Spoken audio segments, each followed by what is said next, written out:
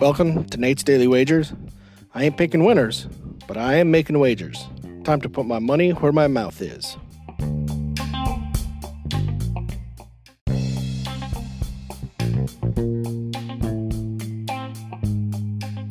This is Nate's Daily Wager for December 9th, 2022. Nice win for us last night. Crazy game. Baker making that long drive there at the end of the regulation. Get the win.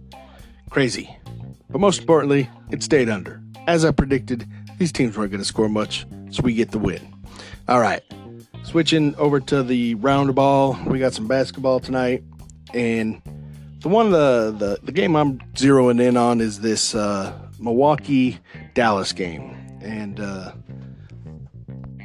Bucks are a 1-point favorite going into Dallas, and I expect them to take care of business fairly easily. So we're going to take the Milwaukee Bucks -1 against the Dallas Mavericks in today's NBA action. See anything better than that? Pound it. That's my pick, and I'm sticking to it.